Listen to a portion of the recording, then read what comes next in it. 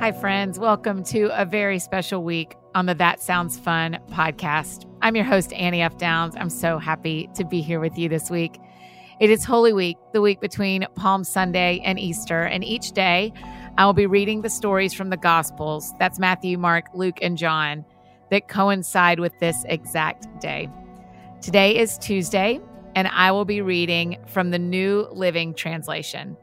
I'm going to read the same story in Matthew, Mark, and Luke, a little bit of a different story in John. But you're going to hear some of the same stories over and over, and that will actually happen all week.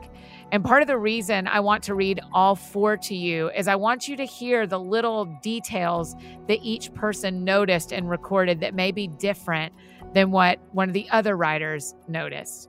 It's the same as if four of us were at the exact same dinner party and retold the dinner party the next day. We'd remember the main ideas exactly the same, who was there, what we ate, but there would be details that each of us would notice differently. And I think you'll really enjoy hearing the difference between Matthew, Mark, Luke, and John's point of views, personalities, and perspectives.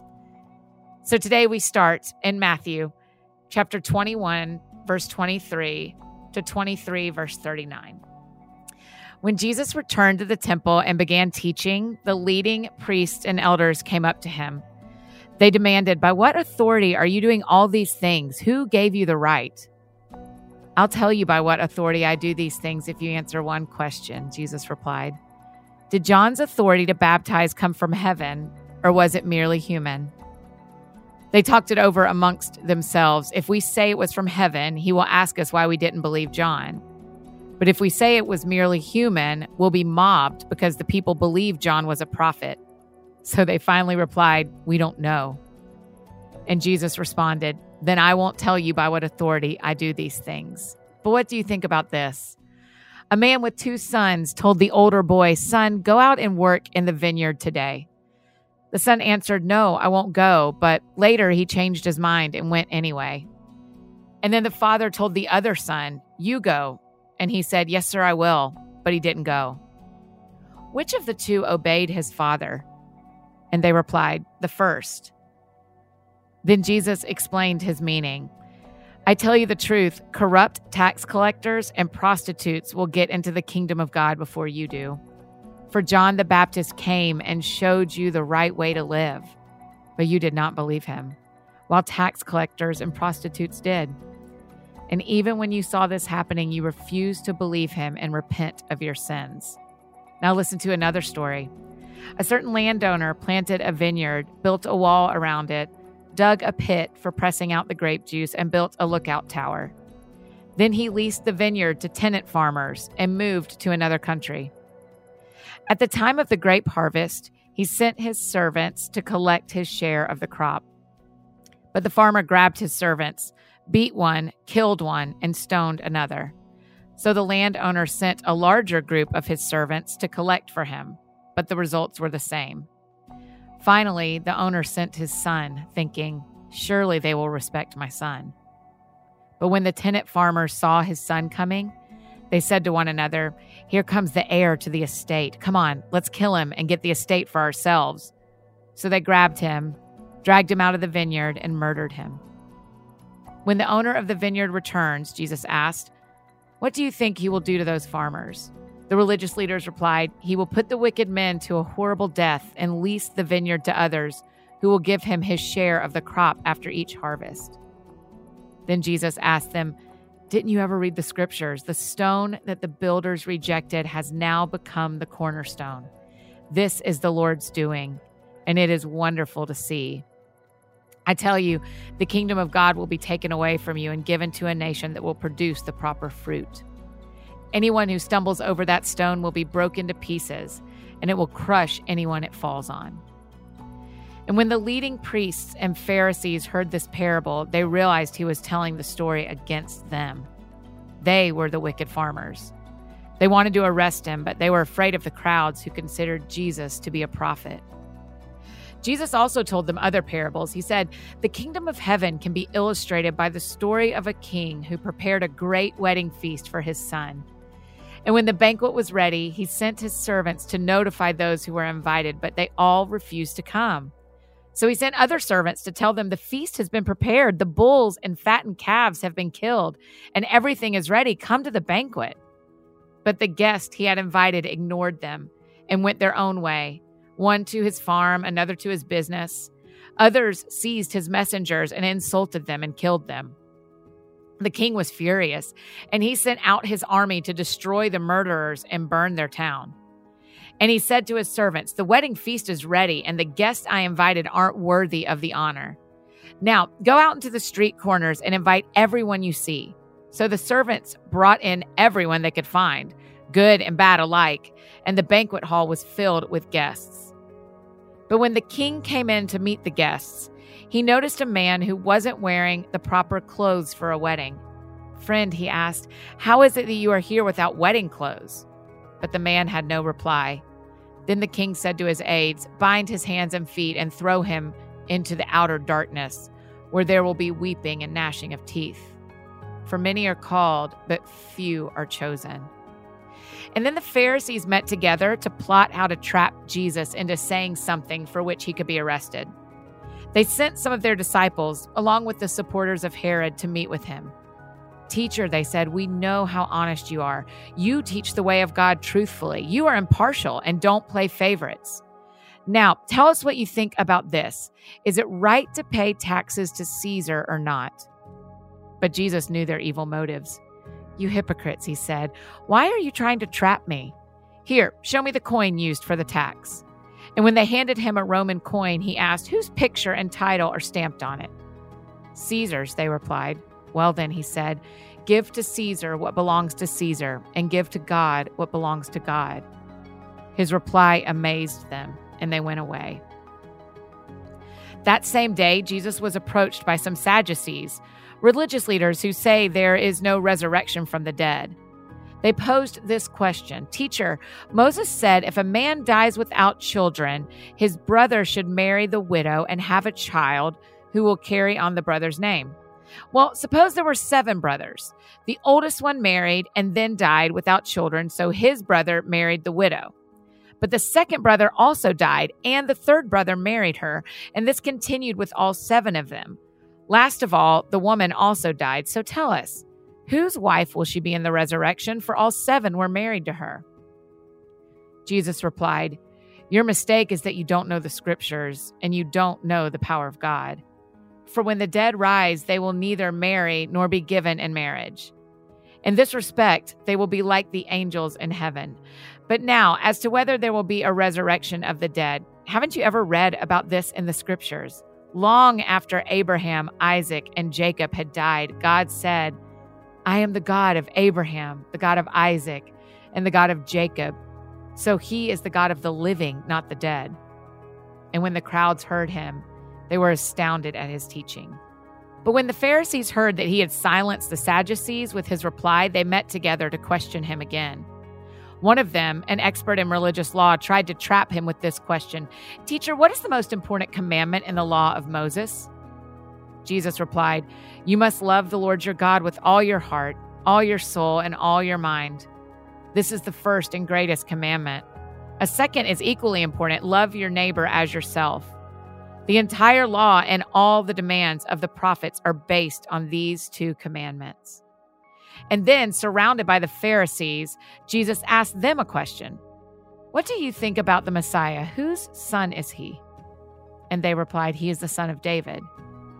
Jesus responded, "Then why does David, speaking under the inspiration of the Spirit, call the Messiah my Lord? For David said, 'The Lord said to my Lord, sit in the place of honor at my right hand until I humble your enemies beneath your feet.' Since David called the Messiah my Lord, how can the Messiah be his son?" No one could answer him. And after that, no one dared to ask him any more questions. Then Jesus said to the crowds and to his disciples, "The teachers of religious law and the Pharisees are the official interpreters of the law of Moses. So practice and obey whatever they tell you, but don't follow their example, for they don't practice what they preach. They crush people with unbearable religious demands and never lift a finger to ease the burden. Everything they do is for show. On their arms, they wear extra wide prayer boxes with scripture verses inside, and they wear robes with extra long tassels. And they love to sit at the head table at banquets and in the seats of honor in the synagogues. They love to receive respectful greetings as they walk in the marketplaces and to be called rabbi. Don't let anyone call you rabbi, for you have only one teacher, and all of you are equal as brothers and sisters. And don't address anyone here on earth as father, for only God in heaven is your father. And don't let anyone call you teacher, for you have only one teacher, the Messiah. The greatest among you must be a servant, but those who exalt themselves will be humbled, and those who humble themselves will be exalted.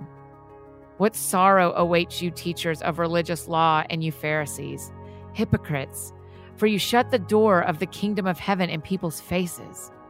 You won't go in yourselves, and you don't let others enter either. What sorrow awaits you, teachers of religious law, and you Pharisees, hypocrites, for you cross land and sea to make one convert, and then you will turn that person into twice the child of hell you yourselves are. Blind guides, what sorrow awaits you, for you say that it means nothing to swear by God's temple, but that it is binding to swear by the gold in the temple. Blind fools, which is more important, the gold or the temple that makes the gold sacred? And you say that to swear by the altar is not binding, but to swear by the gifts on the altar is binding. How blind! For which is more important, the gift on the altar or the altar that makes the gift sacred? When you swear by the altar, you are swearing by it and everything on it. And when you swear by the temple, you are swearing by it and by God who lives in it. And when you swear by heaven, you are swearing by the throne of God and by God who sits on the throne. What sorrow awaits you, teachers of religious law, and you Pharisees, hypocrites! For you are careful to tithe even the tiniest income from your herb gardens, but you ignore the more important aspects of the law, justice, mercy, and faith. You should tithe, yes, but do not neglect the more important things. Blind guides, you strain your water so you won't accidentally swallow a gnat, but you swallow a camel. What sorrow awaits you, teachers of religious law, and you Pharisees, hypocrites! For you are so careful to clean the outside of the cup and the dish, but inside you are filthy, full of greed and self-indulgence, you blind Pharisee. First, wash the inside of the cup and the dish, and then the outside will become clean too. What sorrow awaits you, teachers of religious law, and you Pharisees, hypocrites! For you are like whitewashed tombs, beautiful on the outside, but filled on the inside with dead people's bones and all sorts of impurity. Outwardly, you look like righteous people, but inwardly, your hearts are filled with hypocrisy and lawlessness. What sorrow awaits you, teachers of religious law, and you Pharisees, hypocrites! For you build tombs for the prophets your ancestors killed, and you decorate the monuments of the godly people your ancestors destroyed. And then you say, if we had lived in the days of our ancestors, we would never have joined them in killing the prophets. But in saying that, you testify against yourselves that you are indeed the descendants of those who murdered the prophets. Go ahead and finish what your ancestors started. Snakes, sons of vipers, how will you escape the judgment of hell? Therefore, I am sending you prophets and wise men and teachers of religious law, but you will kill some by crucifixion, and you will flog others with whips in your synagogues, chasing them from city to city. As a result, you will be held responsible for the murder of all godly people of all time, from the murder of righteous Abel to the murder of Zechariah, son of Berechiah, whom you killed in the temple between the sanctuary and the altar. I tell you the truth, this judgment will fall on this very generation. O Jerusalem, Jerusalem, the city that kills the prophets and stones God's messengers. How often have I wanted to gather your children together as a hen protects her chicks beneath her wings, but you wouldn't let me. And now look, your house is abandoned and desolate. For I tell you this, you will never see me again until you say blessings on the one who comes in the name of the Lord. This is Matthew 26, 6 through 13. Meanwhile, Jesus was in Bethany at the home of Simon, a man who had previously had leprosy. And while he was eating, a woman came in with a beautiful alabaster jar of expensive perfume and poured it over his head. The disciples were indignant when they saw this. "What a waste," they said. "It could have been sold for a high price and the money given to the poor." But Jesus, aware of this, replied, "Why criticize this woman for doing such a good thing to me? You will always have the poor among you, but you will not always have me. She has poured this perfume on me to prepare my body for burial. I tell you the truth, wherever the good news is preached throughout the world, this woman's deed will be remembered and discussed." This is Mark 11:27 through Mark 12:44. Again, they entered Jerusalem. As Jesus was walking through the temple area, the leading priests, the teachers of religious law, and the elders came up to him. They demanded, "By what authority are you doing all these things? Who gave you the right to do them?" "I'll tell you by what authority I do these things if you answer one question," Jesus replied. "Did John's authority to baptize come from heaven, or was it merely human? Answer me." They talked it over among themselves. "If we say it was from heaven, he will ask why we didn't believe John. But do we dare say it was merely human?" For they were afraid of what the people would do, because everyone believed that John was a prophet.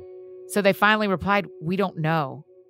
And Jesus responded, "Then I won't tell you by what authority I do these things." Then Jesus began teaching them with stories. "A man planted a vineyard. He built a wall around it, dug a pit for pressing out the grape juice, and built a lookout tower. And then he leased the vineyard to tenant farmers and moved to another country. At the time of the grape harvest, he sent one of his servants to collect his share of the crop. But the farmers grabbed the servant, beat him up, and sent him back empty-handed. The owner then sent another servant, but they insulted him and beat him over the head. The next servant he sent was killed. Others he sent were either beaten or killed until there was only one left, his son, whom he loved dearly.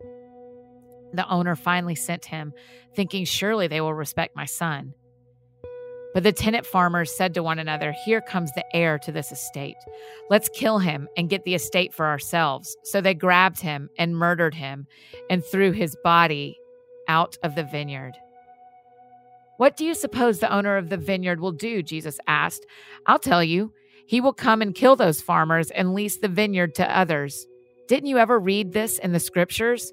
The stone that the builders rejected has now become the cornerstone. This is the Lord's doing, and it is wonderful to see." The religious leaders wanted to arrest Jesus because they realized he was telling the story against them. They were the wicked farmers, but they were afraid of the crowd, so they left him and went away. Later, the leaders sent some Pharisees and supporters of Herod to trap Jesus into saying something for which he could be arrested. "Teacher," they said, "we know how honest you are. You are impartial and don't play favorites. You teach the way of God truthfully. Now tell us, is it right to pay taxes to Caesar or not? Should we pay them or shouldn't we?" Jesus saw through their hypocrisy and said, "Why are you trying to trap me? Show me a Roman coin and I'll tell you." And when they handed it to him, he asked, "Whose picture and title are stamped on it?" "Caesar's," they replied. "Well then," Jesus said, "give to Caesar what belongs to Caesar, and give to God what belongs to God." His reply completely amazed them.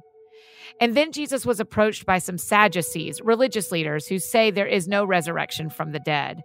And they posed this question, "Teacher, Moses gave us a law that if a man dies, leaving a wife without children, his brother should marry the widow and have a child who would carry on the brother's name. Well, suppose there were 7 brothers. The oldest one married and then died without children. So the second brother married the widow, but he also died without children. And then the third brother married her. This continued with all 7 of them, and still there were no children. Last of all, the woman also died. So tell us, whose wife will she be in the resurrection? For all 7 were married to her." And Jesus replied, "Your mistake is that you don't know the scriptures and you don't know the power of God. For when the dead rise, they will neither marry nor be given in marriage. In this respect, they will be like the angels in heaven.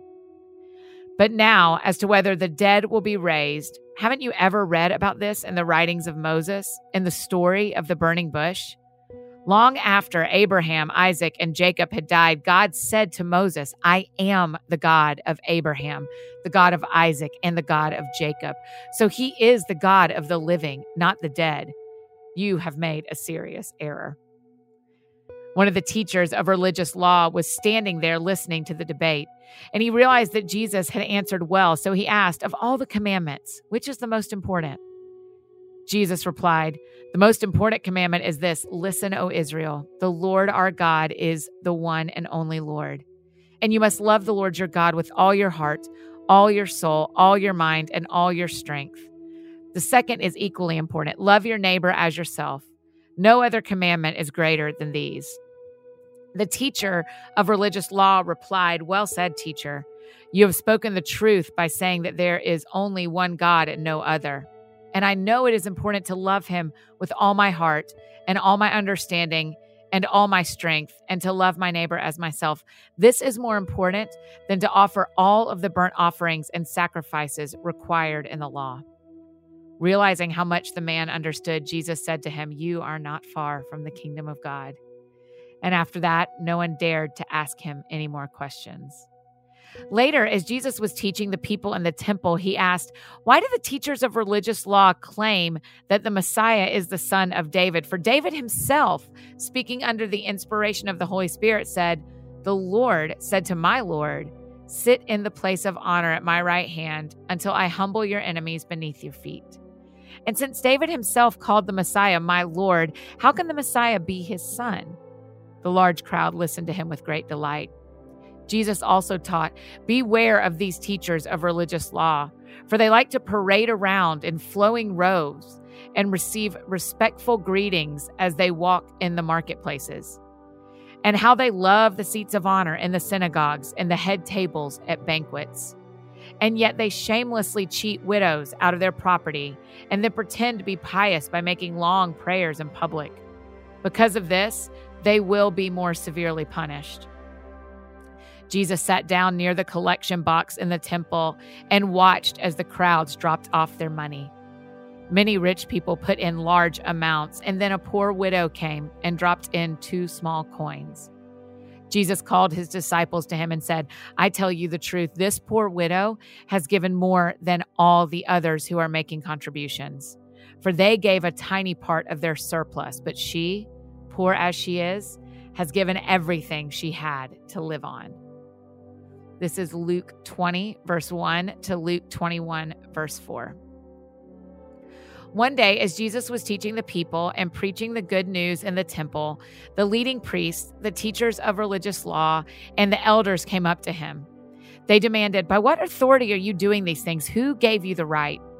Let me ask you a question first, he replied. Did John's authority to baptize come from heaven, or was it merely human? They talked it over among themselves. If we say it was from heaven, he will ask why we didn't believe John. But if we say it was merely human, the people will stone us because they are convinced John was a prophet. So they finally replied that they didn't know. And Jesus responded, then I won't tell you by what authority I do these things. Now Jesus turned to the people again and told them a story. A man planted a vineyard, leased it to tenant farmers, and moved to another country to live for several years. At the time of the grape harvest, he sent one of his servants to collect his share of the crop, but the farmers attacked the servant, beat him up, and sent him away empty-handed. A third man was sent, and they wounded him and chased him away. What will I do? The owner asked himself. I know, I'll send my cherished son. Surely they will respect him. But when the tenant farmers saw his son, they said to each other, here comes the heir to the estate. Let's kill him and get the estate to ourselves. So they dragged him out of the vineyard and murdered him. What do you suppose the owner of the vineyard will do to them? Jesus asked. I'll tell you, he will come and kill those farmers and lease the vineyard to others. How terrible that such a thing should ever happen, his listeners protested. Jesus looked at them and said, then what does the scripture mean? The stone that the builders rejected has now become the cornerstone. Everyone who stumbles over that stone will be broken to pieces, and it will crush anyone it falls on.